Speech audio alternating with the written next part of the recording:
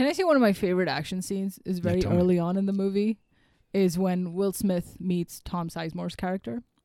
And Tom Sizemore plays this almost like a cartoon mobster, right? He's just this sweaty guy sitting in a basement eating spaghetti.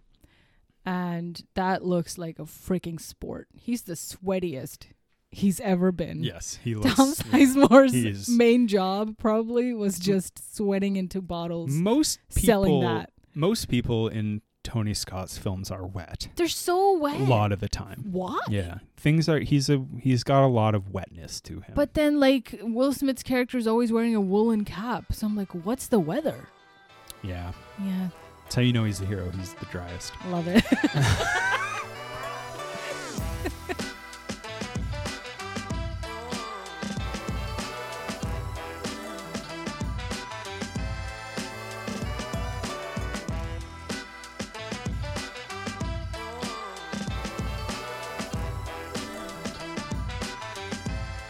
And we're rolling. We are rolling.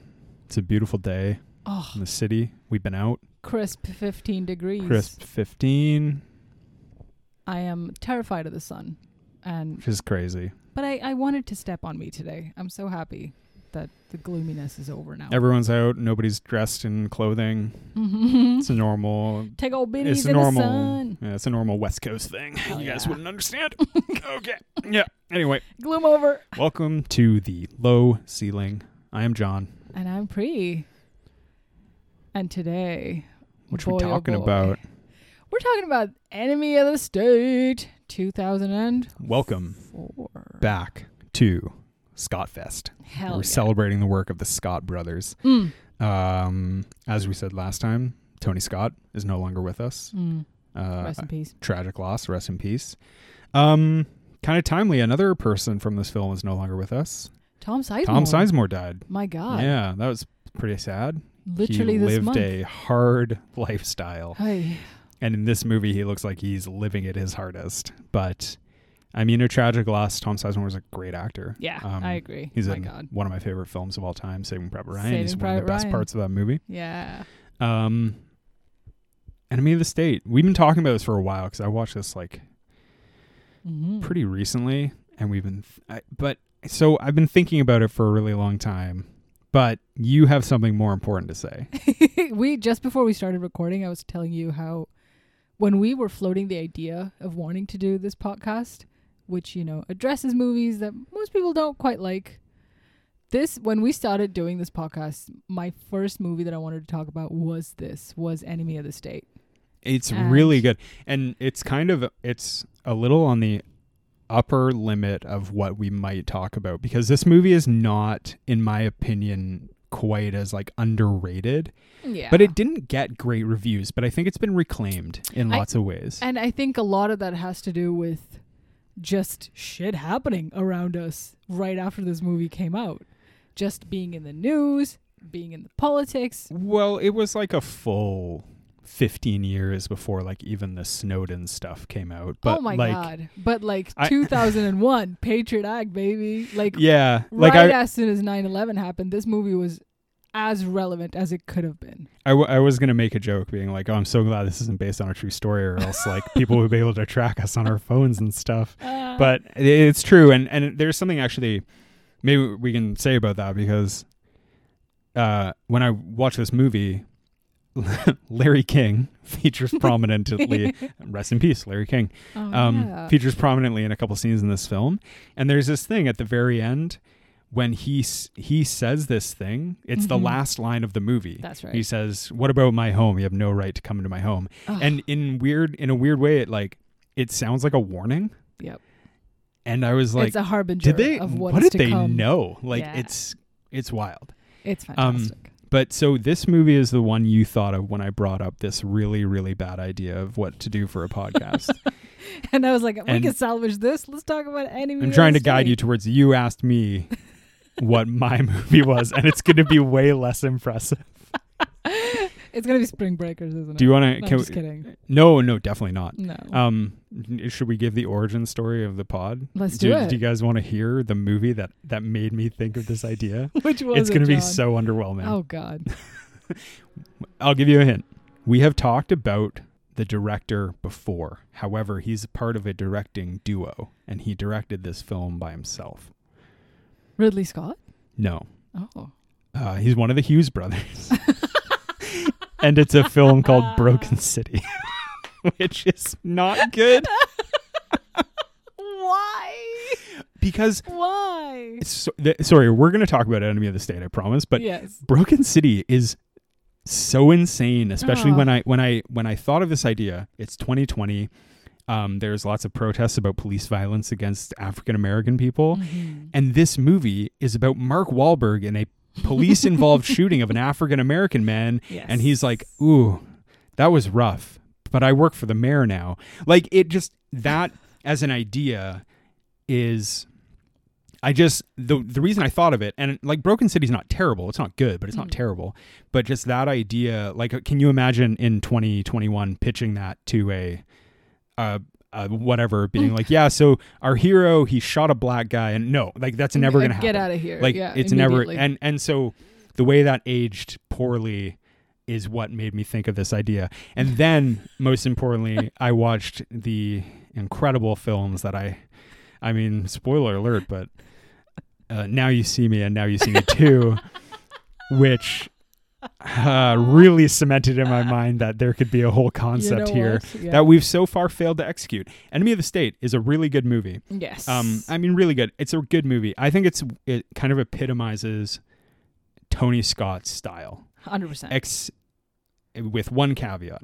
I think the ultimate Tony Scott film, in my opinion, I know people are going to say it's Top Gun, but he hadn't quite developed the style that he eventually perfects in a little movie that we're going to cover someday called Man on Fire. Ooh, which baby. I adore that film. like Enemy of the State, and I realize it has problems.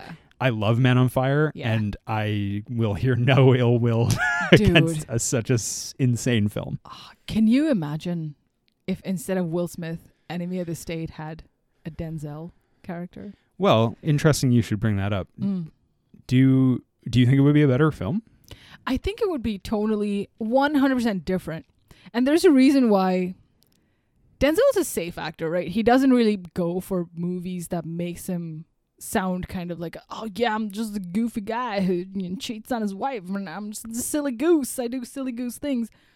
I mean, there is Training Day where he's out there. He's kind of a bad guy. He's kind of a bad guy in it, but he still plays roles that are reasonably like on one single track. You know what I mean? Like, there is not too much depth to a character like Denzel's, not taking away any of his credibility at all. I'm just saying he plays either a good guy or a bad guy. There's never like a gray area, which I think Will Smith is so easily able to dance in, especially in Enemy of the State, where Will Smith is just this, Will Smith can't play a bad guy, in my opinion. But he does it so well in this a little bit. He's not a bad guy, though. He's clearly a good guy. He's a labor lawyer. I guess I was stretching the understanding of bad. I mean, okay, there's hints of corruption. Yeah, certainly. Thank you. That's the word for it. But Denzel. So it's really interesting you bring this up, because Tony Scott obviously worked a ton with Denzel, and in Tony Scott's films, Denzel is almost unequivocally a hero. Yeah. In most of those. So to prep for this, I watched Crimson Tide. I watched Deja Vu. Deja Vu was probably the best movie I've ever seen. Makes no sense whatsoever. But that movie, again, I was like Denzel is so good in this. Yeah. Like, Denzel is Denzel. So he just he's like got the Midas touch in lots of ways. Like, I will watch anything with Denzel. I mean, I sat through Fences. That's how crazy I am. I sat through I sat through all 9 hours of Fences, and I was like, that was a pretty good movie. That's because our queen had that powerhouse performance, man. It's just a double whammy. Viola? Mm-hmm. I mean, Viola's incredible in that movie. Beast. Oh, but yeah, like Denzel, I don't know. But he does play a villain. Like, in Training Day is like his big villain turn. But Denzel is, in my opinion. Well, okay, sorry. I kind of take back what I said, because in Man on Fire, he's a hero, but he's done a lot of bad things. Yes, which he regrets. Which has caused him to be an alcoholic. Mm-hmm. And I don't know. This actually gets at something that like Tony Scott is so well known for, and you can read about this. You don't have to. You can skip ahead and not listen to this. But Tony Scott's whole thing about having protagonists that are just ostensibly very regular people at all times who are thrown into these irregular situations. Yeah. Even Man on Fire, I think, is like Man on Fire and Top Gun are examples of are counter examples of like highly talented and skilled people at something. But at the end of the day, they're still just like they're just regular pilots in the Navy. Or Denzel was a soldier and then a contractor. You know, so like, but lots of his movies, like the greatest example is The Taking of Pelham 123, where Denzel plays a subway line manager or some shit.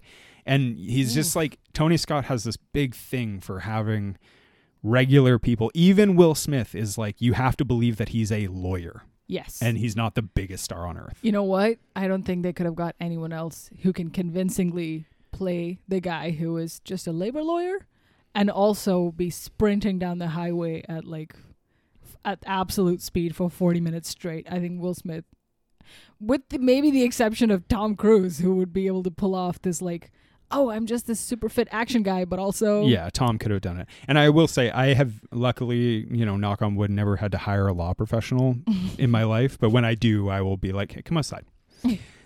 So just run right down that block. Just run. Sprint as fast as you can. I'll time it and we'll just see. And then we'll see how it goes. And lawyered. Yeah. Good. You're hired. You're hired. You're hired, Will. Can I want to ask, speaking of Will Smith, we've been on Will Smith a lot lately. Yeah. We did iRobot. Doing this, we'll get off at Will Smith for a minute here. He just makes movies in this zone. God damn it. He just pitches right down the fucking batter's box. God. Excuse me, right into the wicket. He bowls his ball directly into the wicket. No. Is this? No, this is a big question. Is this Will Smith's best movie? No. Not to me. Go off, Queen. There are so many that I love him in. Of course, there's, the quintessential Men in Black. Yeah, Men in Black is actually... Men in Black is as much his movie as it is Tommy Lee Jones's, right? This one, in Enemy of the State, I feel like it is a little bit more of other protagonists in this film, who we'll talk about when we come down to the plot. But I think Will Smith's best movie, for me... Personally, it's a two-way tie, okay? And you're going to throw something at my head. I like him in Hitch. I've actually never seen Hitch, but I know it's pretty influential. And it's just made for him. I think he's perfect for that role. And another thing that he absolutely kills it in is Focus. Yeah, Focus he's good in. So I think... Can I ask a question about Hitch? Do you think it would have worked if Kevin James and him switched roles? Soft pitch. Okay. He can be suave. Will's a little outside the industry right now due to some things that he did at certain award shows. Yeah. Hitch. We're gonna reboot Hitch. Yeah. Will Smith plays the Hitchy, and Kevin James plays Hitch. The Hitcher. Yeah.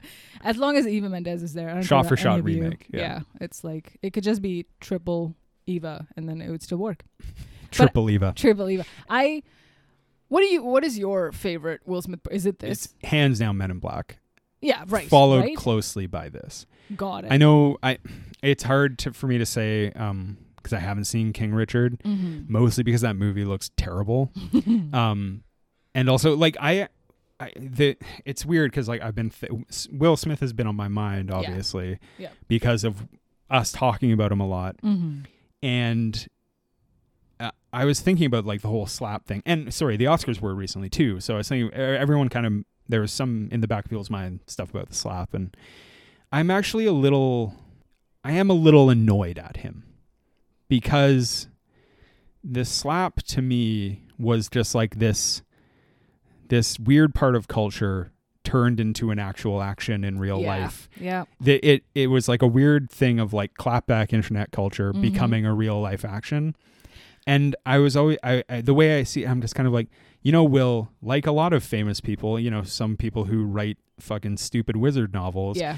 There's certain people here just like, you could just shut the fuck up or not do a thing and just be happy and just sit on your ass and just accumulate your money and be a happy person. But instead you somehow get yourself back in the limelight for really dumb shit. Yeah. I mean, you know, rappers and wizard novel fucks, like they all kind of do. And it is a little, it's frustrating to me because I always really admired Will Smith. Yeah. Because like this dude, I mean, we were talking about Gemini Man. Yeah. And he's a very talented guy. And I was a little bit like, I wish the slap didn't happen besides the obvious reasons that it's like ridiculous for a man to do that. You know why I think though that the slap did happen? And a lot of it is because I feel like Will Smith is so much a product of the internet off late. Ever since his son Jaden Smith has taken off in his rap career, he's obviously like one of the bigger Smiths in the industry. And now he is the biggest. In like Jaden Smith's shadow, Will Smith feels a little bit like, I'm Jaden's dad on the internet. You know, I'm just doing things like falling down volcanoes and there's a camera crew following me around. And he's obviously doing more for the internet, living in the internet in the last 5 years, Will Smith, than he has been in the cinemas. So now Gen Z is not going to know him as the Men in Black guy. They're going to know him as Bright Side or whatever that other movie that came out. Yeah, I mean, we can go back. You can, dear listener, like you can go back to what we said in iRobot about like the run of films he was on. He was so powerful and such a towering force in the film industry that, yeah, you're right. Maybe people don't really get that. But then again, I think the reason the slap might have been so big is like everyone who bothered to be watching the Academy Awards live was like, no one under 30 was doing that. So it wasn't that big a deal. But like it matters so much because like when you think back just how big of a deal he was. And for us stupid millennials who ruin everything. Yeah. In my opinion, Smith was a way bigger deal than Tom Cruise. Oh, for sure. At that time when I was just growing up, like it was like I knew Men in Black. I had seen Independence Day. I had seen all of these movies. Smith was such a towering figure. Oh yeah. And as just and like not and yeah, I don't know. I don't know what to say about it. It made me frustrated in a way that it's like, well, this doesn't really have an effect on my life. No. But I am kind of like, dude, I wish he had never done that. Yeah. Super big megastars are allowed to have something that makes them a little bit more human. Like Tom's got Scientology and Will Smith's got the slap. Tom Cruise had the couch jumping incident and go. Stuff, which like that's still kind of an endearing thing, right? It's still net positive. His reaction to he's come back even stronger from that though, there right? You go. Like people all I remember when that happened, people all thought he was a fucking kook as well, you know? And maybe Tom is, but Will Smith's always been a goody guy, no? I know he swears in his movies. Very wholesome. Very wholesome dad. In his rap, for the longest time, he didn't cuss. And then, of course, now, someone says anything weird about his wife, he's going to get on stage and beat the shit out of you. So, what if Will Smith's comeback is he drops like a heavily explicit rap album? It's like DMX. It's like the 2001 Smith. Dr. Dre, but Will Smith just like. Oh man, it's gonna be great. I would love to see it. I want that. I want that for me. Yeah. It's got like old school like skits and stuff. I can't. No, it's too pure. Okay. The other movie obviously that we talked about this briefly in iRobot, but like he is great in Ali. Like there's no question about that. Correct. But that's a movie that so few people really tune into, even in the context of like. There's one context of Will Smith being in Ali. Mm-hmm. There's another context of it being a Michael Mann film, and Michael Mann is like a huge deal. Mm-hmm. And yet, like, if for a lot of Michael Mann's movies, it's not like which one would you rather rewatch? You're going down the list if Ali, like to get to Ali. Yeah, you know. I feel like a more stronger performance of that is more relevant in recent times might be Pursuit of Happiness. I mean, that was such a huge thing at the time. Oh, you know, absolutely adore like that film. Him and really, Will Smith single-handedly, just a masterclass in emotions. His chin quivering. Oh, he was great. No one quivers their chin better than Will Smith. He was great in it. I don't remember. I've only seen it one time, and I feel like today, if I watched it, I would be like, this is so saccharine that it makes me want to puke. Yeah. You know? But I'm an emotional cutter, so I do find that just very appealing. I just yeah. every month, like just around a certain time of the month, I'll just I throw it on. remember when I watched it. I'm going to talk about my mom for a second. I remember when I watched it, we watched it, and I think my mom's reaction was like, so it's just all about money? And I was like, that's a good point. But at the same time, it's like, well, you got to work, you know, to feed your kid. Yeah. I don't know. It's a heartfelt story. I remember I remember it being good, but I don't know. Like, that's a movie that's just forgotten. Mm-hmm. Like, people don't, you know, nobody's fucking firing it up. Yeah. You know, I think it's probably hard to find now, too. I don't know where you could watch it. And to your mom's point, like, when she says, is this all about money? There's that one scene where it really comes down to him having the last $5 in his pocket. And some rich guy is like, hey, can I spot $5? I just got to park my car. And he gives it away. Oh, man, you remember this way better than I do. It was phenomenal. All I remember is the Rubik's Cube scene and when he walks down the street at the end. And he, like, that's a really good scene when he's like, he like claps his hands and he's looks like he's like trying to hold back tears. Like, it is good. Oh, God. But I do think now today I would be like, oh, man, this is like so. Yeah. It's so just like over the top. Oh, my God. I don't know. Like, my mom and I would probably sit and watch this and just be all moist in the face. Yeah. Oh, gross word for it, but yeah. Okay. Yes. Face moisture. Face moisture. We'd be doing that face moisture thing that people do. Well, how you say cry? How you say like face moisture? Yeah. We should get into the story at some point. Nope. Because I have another important thing to say. Fire away. Elisa Bonet is in this movie. Yeah. She gets callously murdered. Yeah. Do you think this movie could be remade with Zoe Kravitz, her daughter? 100,000% yes. Who's the leading man? I got it. Jason Momoa? No, that's weird. Lakeith, that's weird. I don't know Lakeith Stanfield. That. Yeah, dude. But more importantly, this would be the second thing that Zoe Kravitz made that was a remake where Jack Black had a supporting role.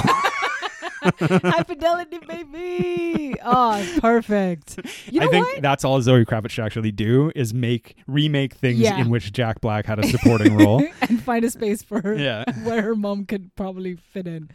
This movie has 40 people in it, and every single one of them is just famous as hell. This movie is a face movie. This movie is just like, as they say on the great podcast, The Rewatchables, a that guy movie. Mm-hmm.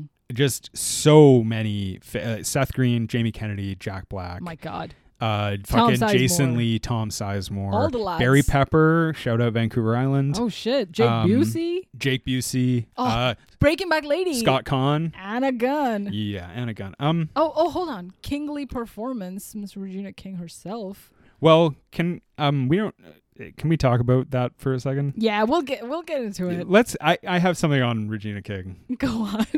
I do have to preface it by saying this is before Regina King became peak Regina King. Oh yeah. So I mean, like 20 years before. Yeah. This movie is the Ocean's 40 of I don't want to like make anyone feel trepidatious. I really love Regina King. Hell yeah. I have something to say about maybe the representation of women in this film later. Oh, you mean the non-existent nature of it? Well, let's talk about it later. Okay. Good. So before we get into the plot, one more thing. God damn it. This film is clearly, has been noted everywhere, it's clearly indebted to the Francis Ford Coppola film The Conversation from 1974. Mm-hmm. Somehow Gene Hackman looks the same age as he did in that movie. He does not age. Gene Hackman.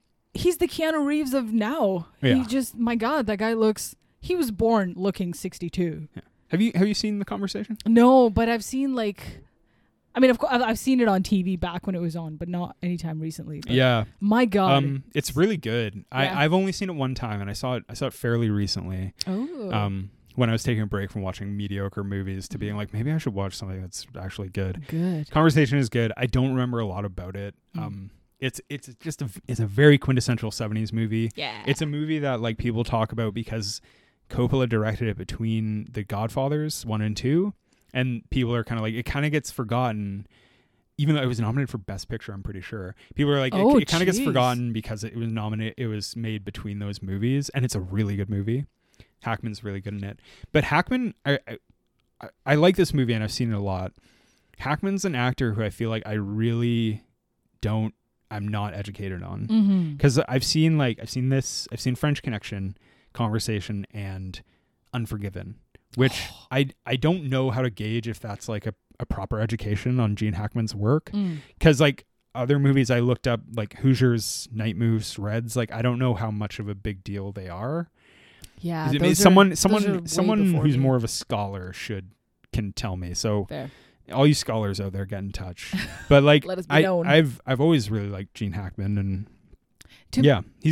he might be the best in this movie. That's like, that's why this role. Doesn't feel like, even though Will Smith isn't a majority of it, to me, Enemy of the State is a Gene Hackman film. Hackman really takes over. Yeah. And when Gene Hackman's not in it, I'm hoping we're gonna get to see more of Tom Sizemore. So it's between them. And you know, it's also not to mention like John Voight is in this, and a fucking massive big deal of an actor too. Fucking John Voight, man. Also, and you know, I'm not one for like movie trivia, but I read that Will Smith took a pay cut because he wanted to work with Gene Hackman. Nice. Yeah. Hell yeah. Cool. John Voight. Damn. John Voight is the face. Dude, he's the face of faces. God damn. That guy has got a face. You know, there is a part in this film where they're obviously talking about the NSA and all the stuff that's going to follow in the plot. And then there's a screen that shows up with like John Voight's character. His birthday, of course, is 9/11. Which I think it's very important that we bring it up just before this movie starts. I do like when I don't know if John Voight cared too much about this in the premiere of this film, but I do like when Jason Lee is like, it looks like a dude with a serious vitamin D deficiency. 1998. What a good time. I always wonder about that when people have to cast actors who they end up making fun of their physical look. Yeah. I always wonder how they do that. Maybe a casting agent can get in touch. Tell me. Whatever. Who cares? John Voight's face is crazy. He birthed Angelina Jolie, okay? So he did some. Yeah, I mean, he also acted in a lot of really good stuff, too. Also he's a pretty incredible actor. Whatever, also, too, he's of the great tradition of, like, whatever you feel about him, that notable face gets you places in Hollywood. We're seeing it with Queen's Gambit chick right now, and she's got a notable face. Oh, there you go. Yeah. All right, can we talk about the plot, or what? Are we ever going to get around to it? Oh, I'm going to throw something at your head. Who is begging to start the plot? So first off, who is the enemy of the state? No, just kidding. No. Do you have an answer to that? No, I do. It's the inner me. No, it's over. Okay. Enemy of the state. So basically, John Voight and Barry Pepper murder this congressman because he's not going to put forth essentially the Patriot Act. For short, let's just call it the Patriot Act. Yeah. One thing I love about Tony Scott's films, that little beeping like of like where you are. I fucking miss that so much from the 90s. You know what? That shit got old real quick because for the 14th time when the NSA headquarters, we get it, my guy. There's one we know where here. we are. Yeah. Also, it's crazy that John Voight is just there. Yeah. Like he's like a big wig in the NSA, and he's just like, what are you doing? Okay, murder him. And it's like, dude, you're at the scene of the crime. Have you ever seen The Americans? Yeah. Maybe leave.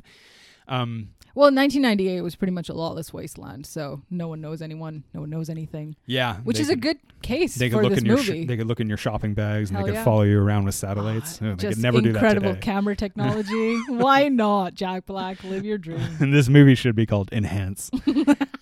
So Will Smith is a labor lawyer. He's working on a mob case. Yeah. Tom Sizemore is the mobster. Mm-hmm. Now, it's important. Like, the important thing about Tom Sizemore is he has a tape, and Tom Sizemore wants that tape because it shows Tom Sizemore doing bad stuff. That's important for the ending of this film to know. Yes. And it's a great little setup.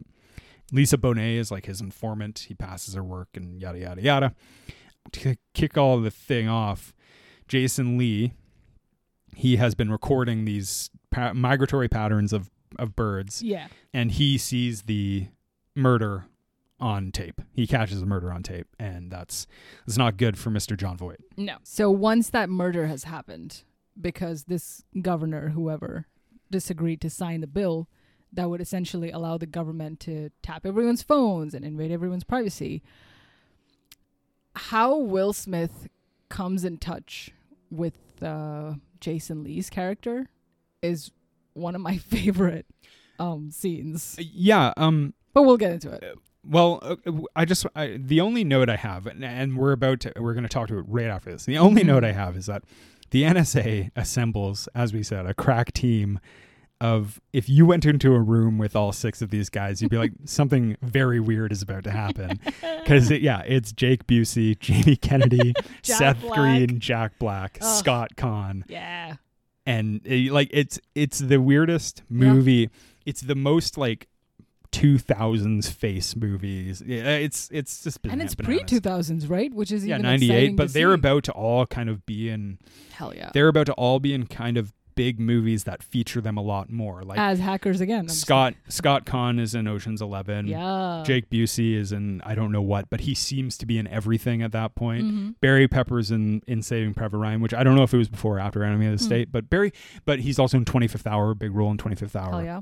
Seth Green, Austin Powers, all of everything. Jack Black is fucking Jack Black, and Jamie Kennedy. Like, what was Jamie Kennedy? He was Jack Black's guy.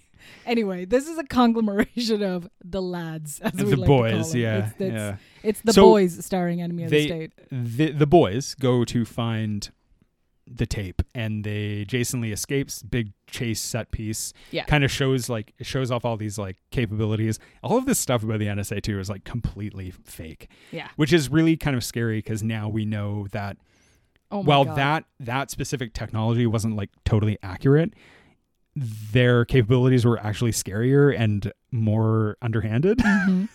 But, that's just the world we live in. And then literally 3 years later, we have the real life Patriot Act. So a lot of the truthers out there might even call this that, did Hollywood make this film as an idea for the government to implement? No, dummies. It already been done. Yeah. But anyway.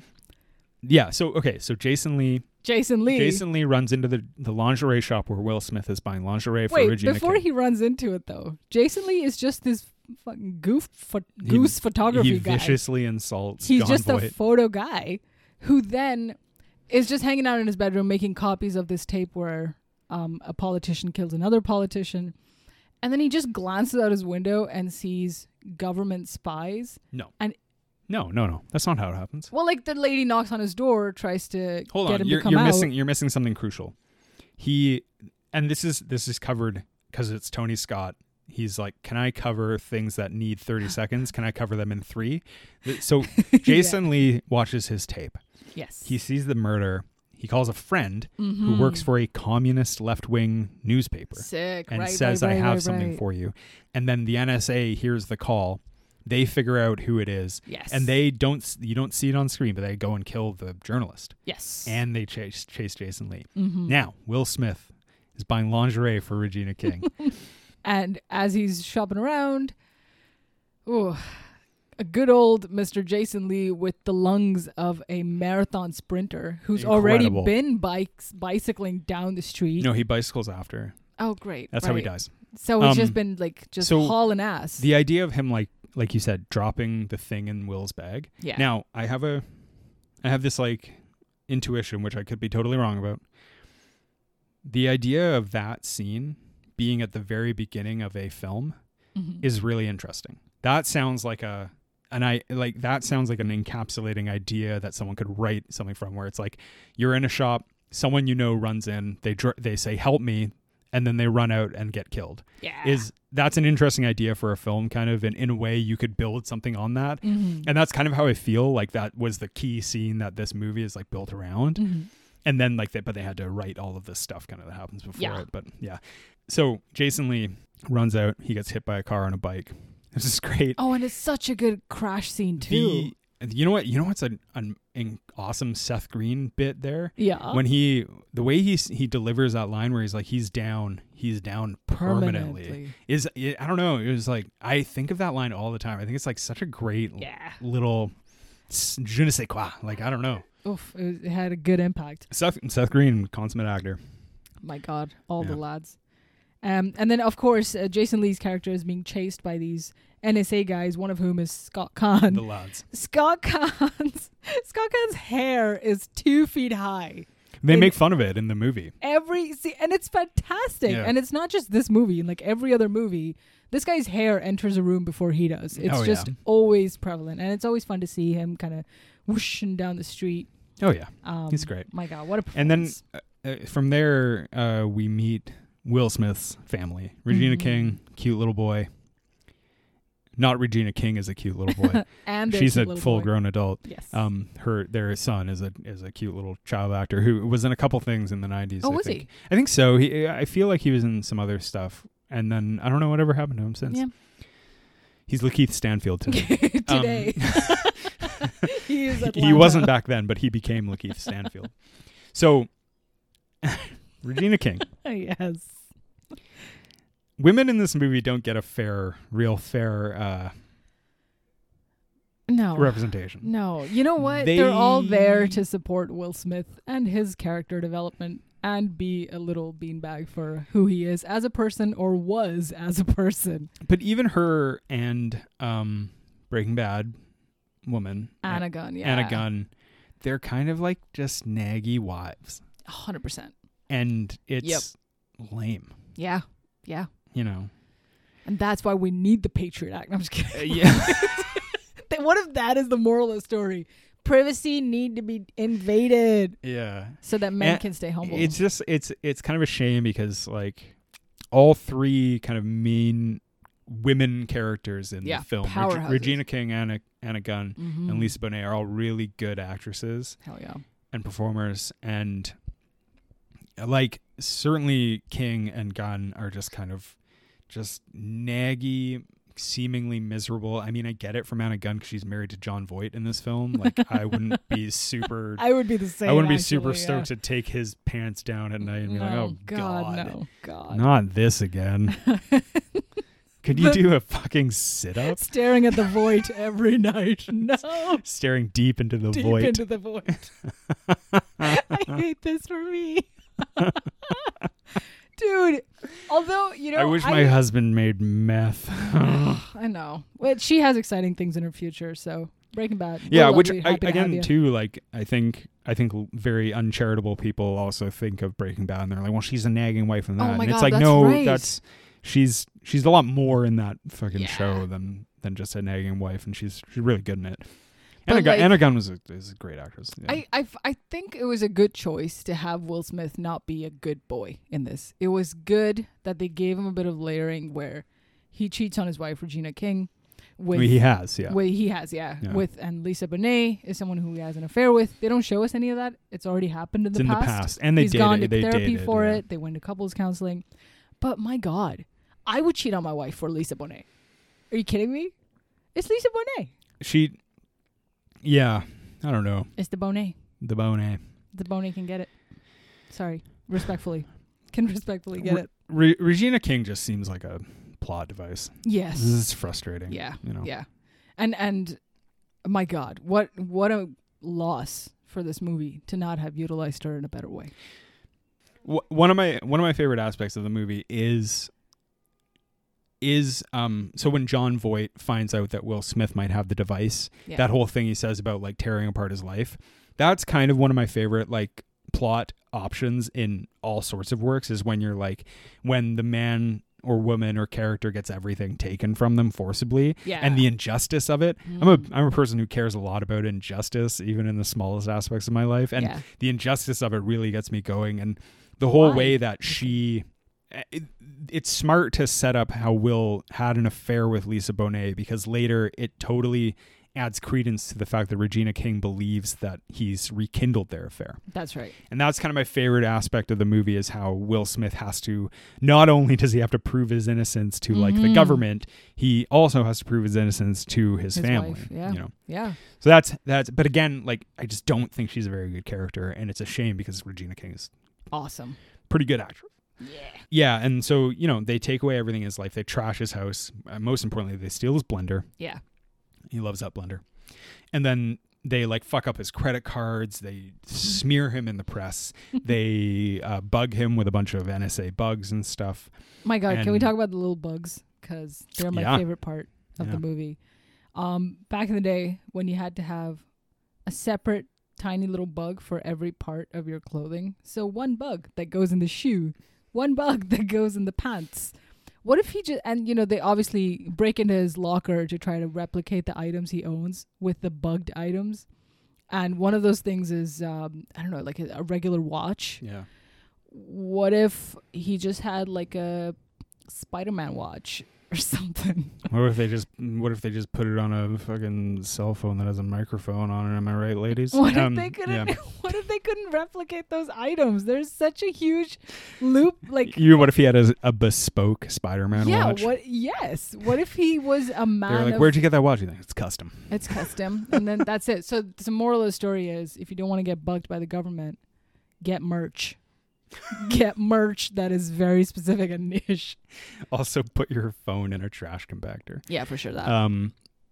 Yeah. So Will Smith tries to find Brill, which is Gene Hackman, who is Lisa Bonet's source, who she keeps getting all the kind of stuff from. Mm-hmm.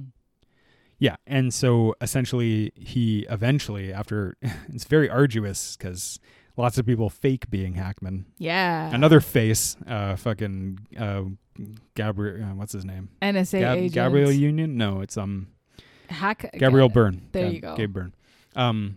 Yeah, and then finally he meets Gene Hackman. Brill.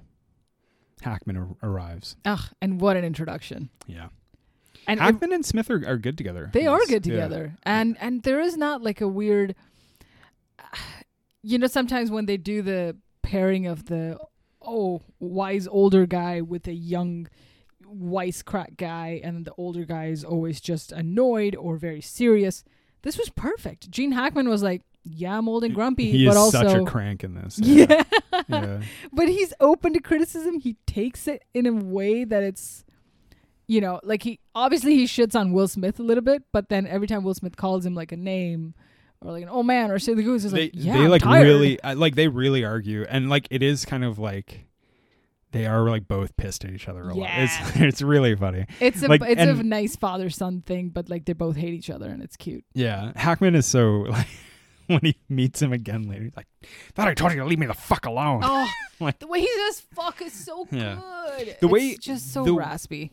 Also, one thing I really love about Hackman's character in this is the complete how he's like, what he says it to him at one point. He's like, if I see you again, I'll fucking kill you. Yeah. Like the complete harshness, sincerity, where he's like, it's like he doesn't even have a human care of Will Smith at all. Mm-mm. He's just like, well, I see you again, I'll fucking kill you. Yeah.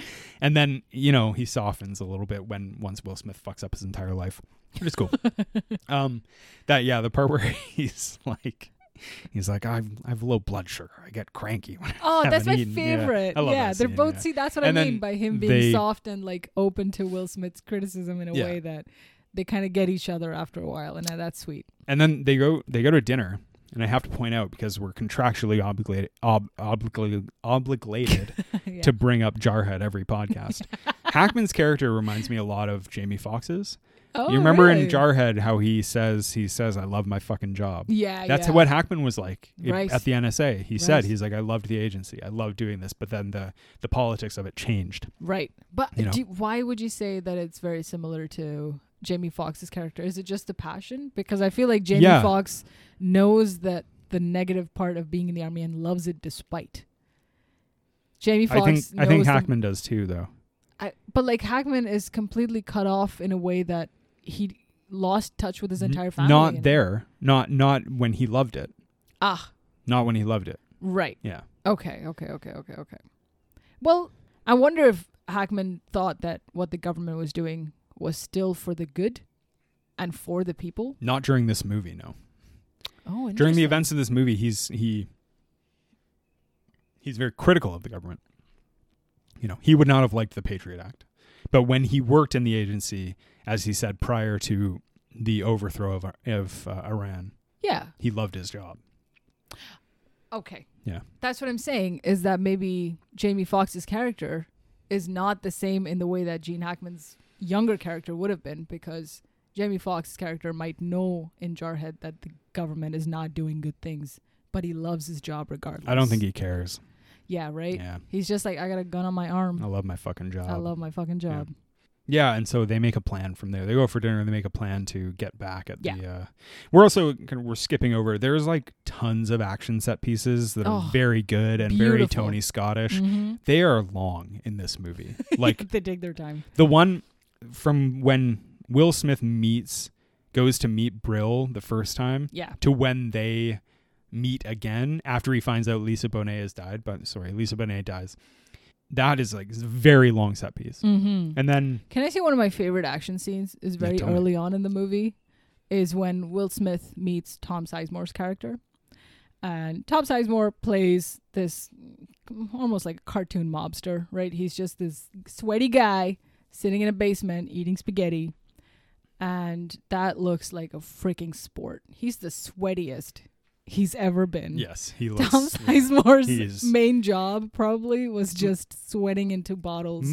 Selling that. Most people in Tony Scott's films are wet. They're so wet. A lot of the time. What? Yeah. He's got a lot of wetness to him. But then like Will Smith's character is always wearing a woolen cap. So I'm like, what's the weather? Yeah. Yeah. That's how you know he's the hero. He's the driest. Love it. Also, there's 3-bit Sopranos cast members in this film that show up, which is pretty dope. I'm a big fan of that. Gotta watch it to find the Easter Sopran eggs. Sopranos, yeah. Essentially, like they take the NSA's equipment and they bug a congressman. Yes. And that puts John Voight in the hot seat because the NSA like director guy finds out, because it's a big scandal, that their own equipment is using to bug the politician. Yeah. And a little tit for tat. Schaefer, the NSA head, is one of my favorite character tropes ever in military or government whatever movies. Yeah. Is the guy who's doing generally the right thing and is a total fucking asshole about it. Yeah. That scene where he gives a speech about like, you know, if this is a legitimate op, then so be it, or like whatever. And I love that unequivocal, like whoever did this is going to jail. Yeah. Basically, which is great. And then John Voight is like, oh boy. I think that's definitely like hey, the government is still good, guys. Don't forget that the government, we're doing the good. Well, I don't know about that. There's a couple of rotten eggs, like John Voight's character and his little army of spies who want to disrupt democracy. I don't know about that. I think that in lots of movies, I think there are stages, there are people who work in government who even work in these very questionable agencies who it's just like the belief is right. Like they want to do the right thing, but they do end up doing bad things too. Sure, but all I'm saying is they showcase, end of the day, government, good guy. Yeah. Some people, bad guys. So trust in the America. Bad apples in the whereas like it's kind of the NSA is like, it's not great. They have to do that. Yeah. And then that's why a couple of years later we get the Patriot Act. Can I draw another really good comparison? The actor who I fucking love, who plays Stannis Baratheon in Game of Thrones, Irish guy. He has a very similar scene in Zero Dark 30 where he shows up for 2 scenes and he has to reject their application to go into the house where bin Laden ultimately is because they don't have enough evidence. And he is very to the point, and he has a great, go watch that scene on YouTube. It's fantastic. But someone asks him, they're like, why do you keep rejecting it? And he says the thing. He was like, remember, I was here when you guys said there was WMDs in Iraq and there wasn't. So we're being cautious, actually. Nice. Okay. And stuff like that, where you're just kind of like, well, if this is this guy's job, at least he's kind of trying to do the right thing. And it's the same with this guy Schaefer. He's in one scene, and as an actor myself, as a bit part supporting actor who belongs in the Academy, it's like it's just a tasty little speech to give. Are you laughing at me? Would I ever? I'm a performer at heart. I bet like Eddie Snowden watched this as an 8-year-old when this movie came out probably, and was like, well, that's never going to happen. And then he grew up and lived his dreams. And that's what I want for you. So go forth. Thanks. I've got a part in the Triangle of Sadness franchise, so you're the triangle. But I'm not going to appear till like 4 or 5. You're the rock that gets thrown at a lady's head, but we never get to see it. Ugh. So, this leads to Voight has to go get the tape. He has to get all the evidence, basically. Yeah. He ends up having a showdown with Hackman and Smith, and they kidnap them. And it looks like bad news. And then Smith says, "I know where the tape is. Go to this restaurant, Tom Sizemore's restaurant." Yeah. This conclusion I find really unique.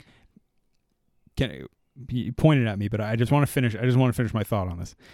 It's really unique to have a non-comedy scene where two guys are having a different conversation but don't know it. Yes. And it's interesting to set this up in a way.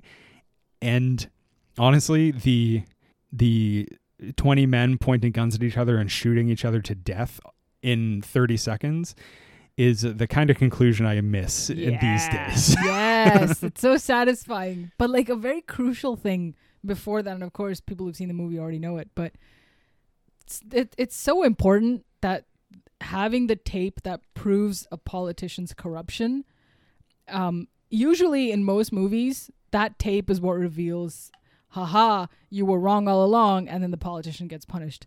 Somewhere in this movie, that fucking tape gets burned, and my heart stopped. Because that tape was driving his entire proof, right? Will Smith, in order to bring that tape to the front, prove that John Voight's a corrupt person, but that tape is gone. How is he going to prove it? Did it get blown up? Yeah, doesn't have a tape. I thought they took it. No, there's no tape at all. Because it gets fully burnt in the car, and he obviously has to stamp it out. He jumps out of the car, his arm's on fire, and it's gone. So he fully comes up with this convoluted plan to marry this tape story to Tom Sizemore's tape story. I've seen this movie like 5 times. I didn't notice that. Maybe see, and it's so great because obviously there's no great, I guess reveal. Then the only road kind of leads to death then in that case. Exactly. Right? And still they come out just okay. Because Voight doesn't believe they have the tape. Yeah.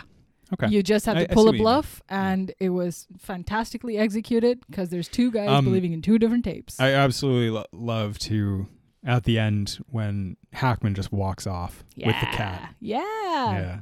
What is with Will Smith and cats, dude?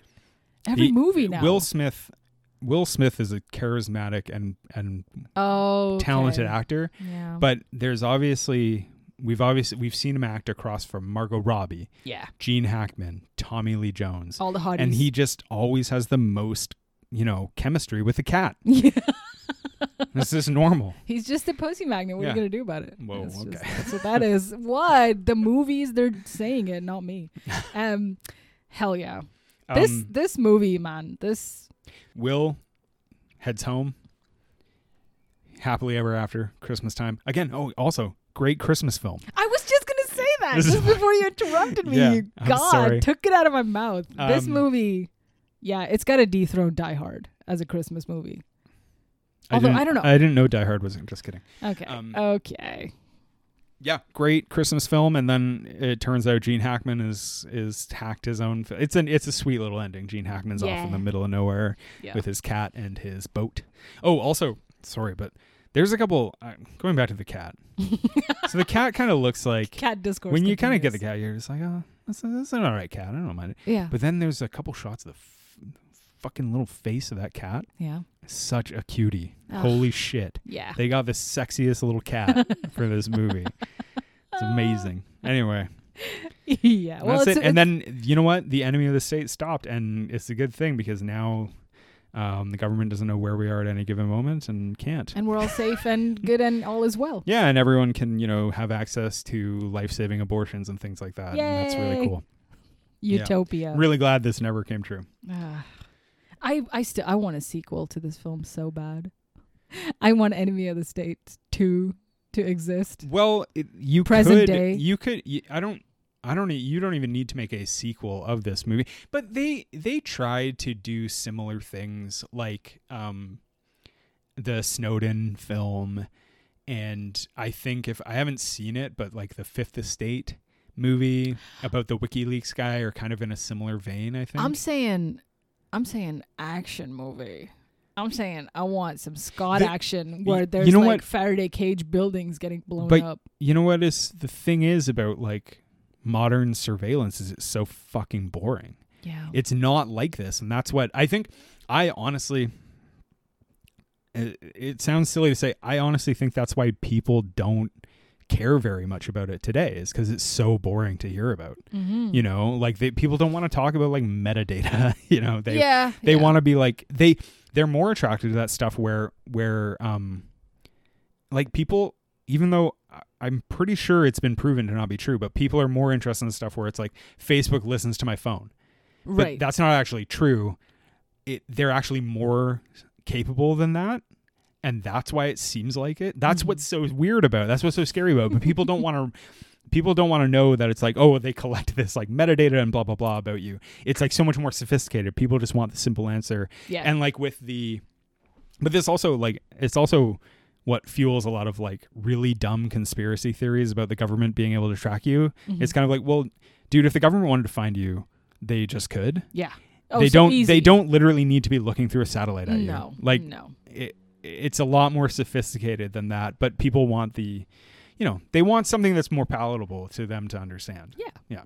I want a palatable action film where things get blown up in Enemy of the State 2. Yeah. For the year 2023. Yeah, well now they probably could do a lot of the stuff they do in Enemy of the State, where at the time it was like made up.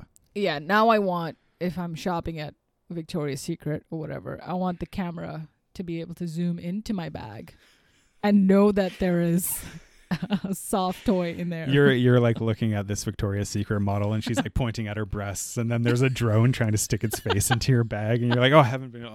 This drone, it won't leave me alone. I've been so distracted. The drone is like, my face is up here. So sorry, drone. Open your bag, young lady. Yeah. I'm only human. Enemy of the State. Yeah, I think this movie is really good. Hell yeah. Can I ask a loaded question? Fire away. Do you think it's good we have all this surveillance? No. Me personally, do you yes. think it's great? Do you think the Patriot Act was good? Yes or no? Tell me now. God. Yo, they wasted no time in coming up with that, right? Like no time. And of course, I'm not saying 9/11 was an inside job. Is not what I'm saying. Well, I can edit that and make you say that okay. If you want me to. 9/11, not just inside job. Is not what I'm saying. So you know what? Okay, maybe I don't remember correctly. Yeah. Maybe the person who knows more about Gene Hackman can also call him up and tell me about this. But if I remember, there was like kind of accusations towards the Bush administration that basically like they had this kind of legislation like in the gun and they were waiting for a chance to fire it. Well, of course. You know, and much like they had, you know, there was like people like standing on the border of Iraq being like, did anything happen that can allow us to go in here yet? And like they, you know what I mean? Like I think that was like. You mean like waiting for something to happen? So they just did the 9/11? Well, no, like 9/11 was that thing. Right. Okay. Yeah. And they had always wanted a reason to incorporate powers like the Patriot Act. Yeah. Which have done nothing but good for society. I'm telling you. Guys, check it out. Guys, we're kind of going to shift our morality towards a more like, we're a fully Patriot Act apologist podcast. We're going to get a really serious, weird click audience after this episode comes out. So. No, I want to reassure everyone, this is not a joke. The Patriot Act was awesome. Stop. Jesus Christ. Oh, everything hurts and I'm dying. Yeah. It's interesting because, like, I thought this movie, I would think more about, like, the surveillance state we do live in, which, like, we do live in it. Yeah. But this movie, like, nothing in this movie is real. Like, it was all kind of made up. Yeah. And now today, it's just so different. So, man, I don't know. 1998. Yeah. What a visionary, dude. Well, like, even, like, God, some of the stuff they were capable of, I'm just kind of like, I can barely do that today. Oh yeah. Also, I love the little things they say to describe certain things, like Gene Hackman's character would try to explain to Will Smith, like, the hippity-doo and the humpty-dumpty of the thingamajigabob. And It's my favorite line. Yeah, like, I am good at memory. And Will Smith was just like, oh, could you explain that in English? And he's like, no, the hippity-dippity-jibbity-bob, do you understand it or not? It's like, okay, got it, technology. And that's great. That's how I feel listening to most. Well, I mean, one of the reasons, things. like coming back to what we were talking about earlier with Tony Scott, he really puts you in the shoes of the protagonist. Like, that's why the protagonists are all regular people. Mm-hmm. That's what makes them so effective as protagonists. Yeah, he was so good at that, I think. This is why Lisa Bonet is not the lead, because she's not regular people. Yeah, also it was 1998. She's Lisa Bonet. And you can't make $200 million on a movie if a woman's the lead. That would be insane. Yeah, that'd be mad. Are you kidding? No. It's got to be Will Smith and a cat. Oh, Zoe Kravitz, Catwoman, Will Smith and the cat. I don't know. This is some triangle theory that I'll come back to it. The triangle, yeah. I'm formulating it in my Is head. the triangle theory shorthand for something that's totally not well educated? Yes. Yeah, I remember it. I have it about Neon Something Demon. really Yeah. stupid dumb. Yeah. Anything more about this? I mean, just I want more. I want more of Enemy of the State films. I'm a sucker for government spy shit. It's my jam. I think you could make a film off like this today that is incredibly depressing. Do you remember that movie, the Netflix documentary, the one about like the social networks? The camera one? No, the one that was like all about how addictive, how social networks yeah, manipulate. yeah. What was it called? The Social Contract? Social Dilemma? The Social Dilemma. That movie. When that came out 2021, dude. So Snowden's whole things, they came out in 2013. Yeah. And I remember like hearing people being like, oh, I never realized that was happening. And I was always like, what? Yeah. Why do you think you're always on your phone? Yeah. You silly goose. And like I don't know, they like they do gather all this shit about us. And that's the thing is like I'm sitting here kind of like yelling at a cloud because like I'm no different. No. And it does frustrate me because like I want autonomy of my personhood even when I'm online. Yeah. But also I want to live in the modern world and have, things catered to me. I want to take a fucking lift like we did twice today, you know? I don't know. I want my stuff, my identity taken. I would love for the internet to tell me what is good for me. I want ads that are very specific to what I want to see. Personally, what am I going to hide? Take it. But this ad is brought to you by Patriot Act. Gotcha, fool. This episode is sponsored by the Patriot Act. There you go.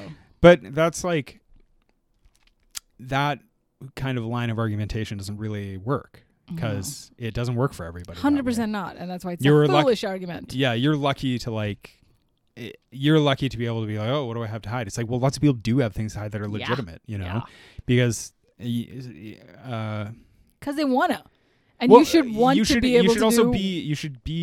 You should be allowed to have privacy. Hell yeah.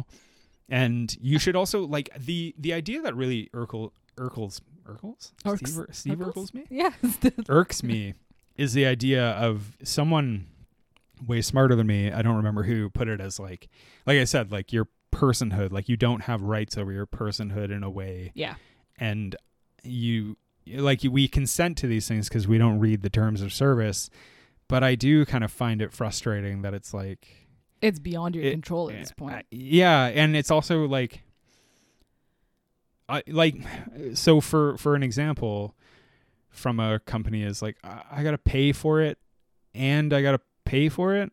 Like I pay for it once with my money and I pay for it again with use just like collecting all this data about me.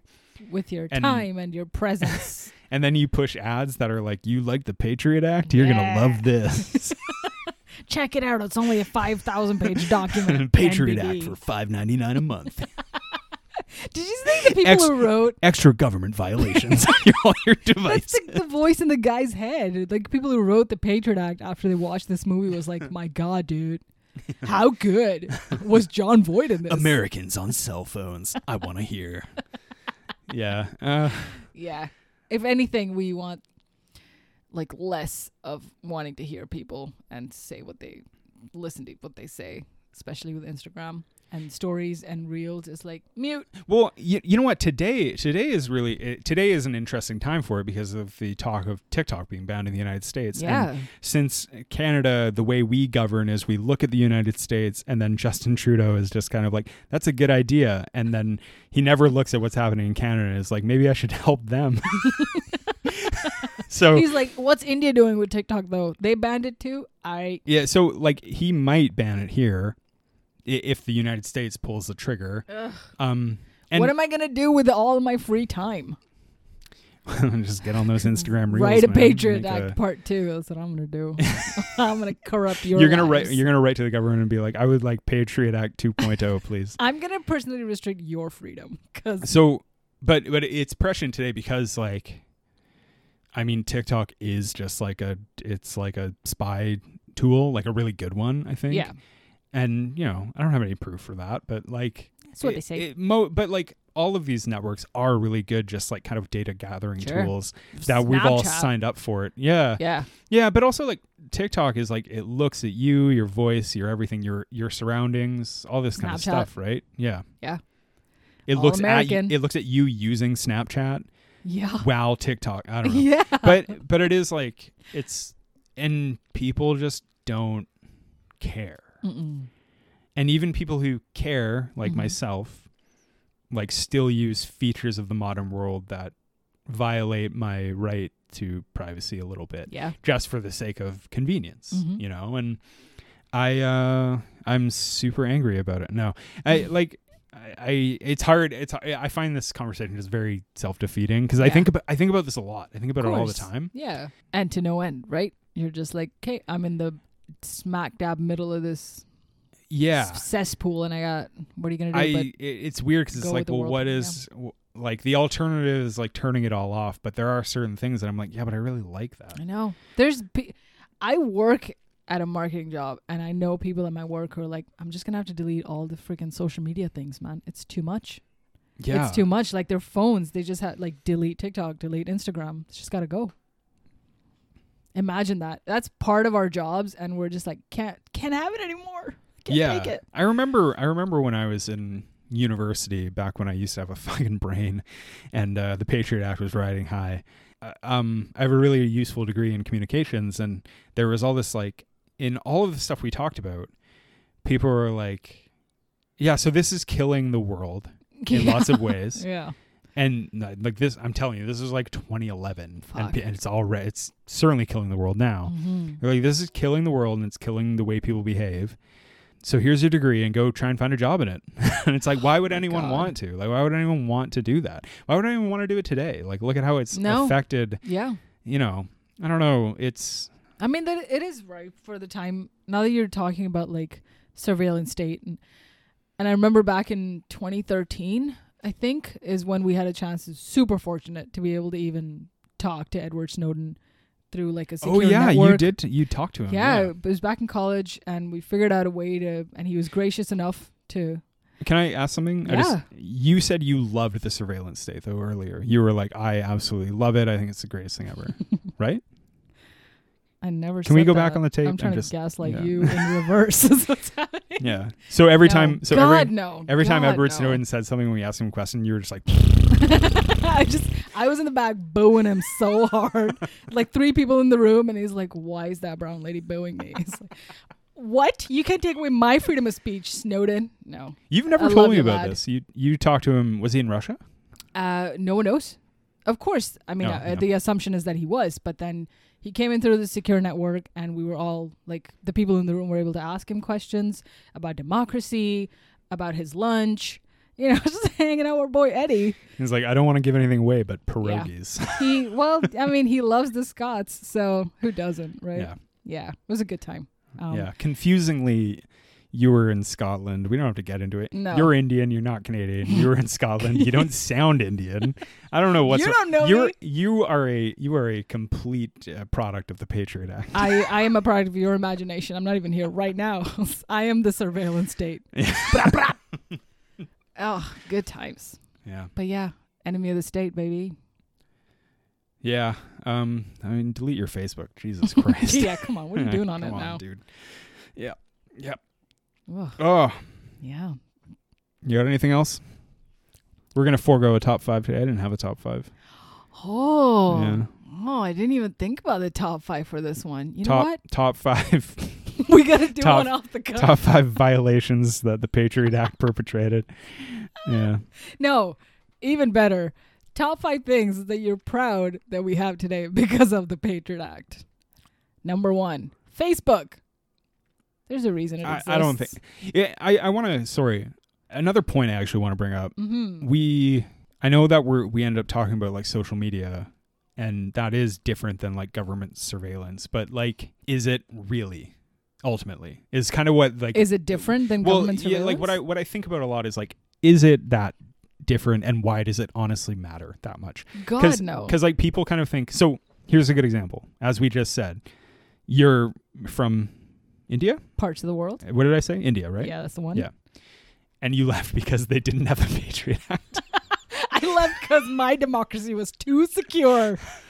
But in a place like that, where there are bad things that happen and things organized through social media to hurt people who do not maybe practice a similar religion to most of the country. As with most of the world, yeah. You know, it's like governmental or ruling bodies have found a way to use those tools, even though the tools are just there to help Mark Zuckerberg make $1 billion, which is cool. Cool, super cool.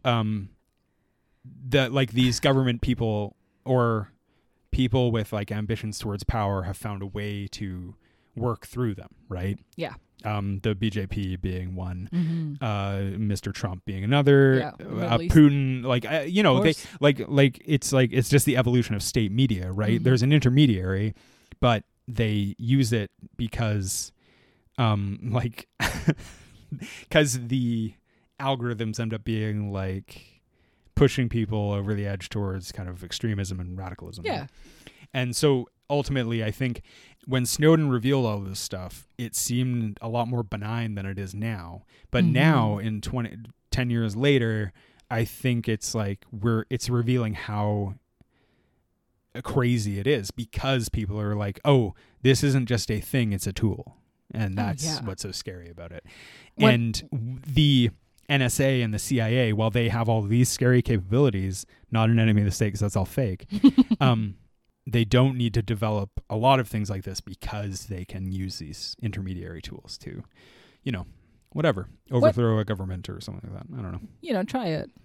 If this existed back when the CIA was like overthrowing governments, I mean, the entire world would be American. It would be like, we can overthrow anybody. You know what? It's a good point about the internet and particularly social media. When was the last time you saw news on cable news, though? Every piece of news really is modified for the internet by the internet. Yeah, so why not? And it goes through an algorithmic intermediary, which may be like changing now with AI and stuff. But ultimately, like the last time I watched like real news, like it was through YouTube. I was watching a live version of a thing through YouTube, and I was watching a news story about how amazing the Patriot Act is and how I was just getting my bald eagle tattoo. Outline ready. Yeah. Hell yeah. Yeah, I was putting a "fuck Trudeau" sticker on my truck. It's because you think he's super sexy and you want to fuck him. Oh, that's different. That's a different Why sticker. doesn't the Patriot Act ever patriot me? This is a stupid question. Is there an equivalent of Patriot Act in Canada? No, but I know that Canada is one of... I would have to... maybe I should have done some research before we did this fucking thing. I know that Canada is one of the most surveilled countries in the world, though. Oh, understandably. Yeah. Like they're part of a kind of a compact with lots of English-speaking nations, the U.S., Canada, the UK, and a couple others that are like, I think they call them the Five Eyes. They're heavily surveilled. Yeah. Sexy. Which is part of democracy in a way, but also kind of scary too. Like people comment in like the UK, the use of CCTV everywhere is a little unsettling because like they're surveilled just blatantly. Big Brother's watching. Yeah. Yeah. God, I wish he was. This is weird. How bummed would you be if you lived in Airstrip 1 and you were just kind of like, Big Brother never notices me. Big Brother doesn't even care about me. They always promise that he's watching. And I fucking do stuff against the state all the time. And they don't even care. For whom? They don't even give a shit. No. Stupid. I miss you, Big Brother. Tread on me, brother. All right. Notice me, Big Brother. This is a weird. Big Brother, please. That's Big Brother. I always wanted you to notice. Jesus Christ. That's like the fantasy of like Ben Shapiro and Charlie Kirk. Oh my God. Psychos, yeah. Hell yeah. Yeah. Ben Shapiro's fantasy is Ben Shapiro, dude. Yeah. He wants a mirror. Ben Shapiro's fantasy is like looking down in his podcasting chair and seeing his own face in his crotch. Yeah. Looking back up. Gazing back You're up. doing a very good job, Ben. Ben's proud of Ben. That's all that matters to him. Yeah. All right. Well, Enemy of the State. It's a good movie. Yeah. Delete your Facebook. Delete your Twitter. Yeah, man. Go outside, eat an apple, shit like that. An apple. Yeah, why not? Apples are good for you. They're better for you than Facebook. Okay. Apple lobby. Yep. When an apple make $1 billion. Am I right, ladies? Okay. We love y'all. Thank you. Have a great day. Bye. Bye.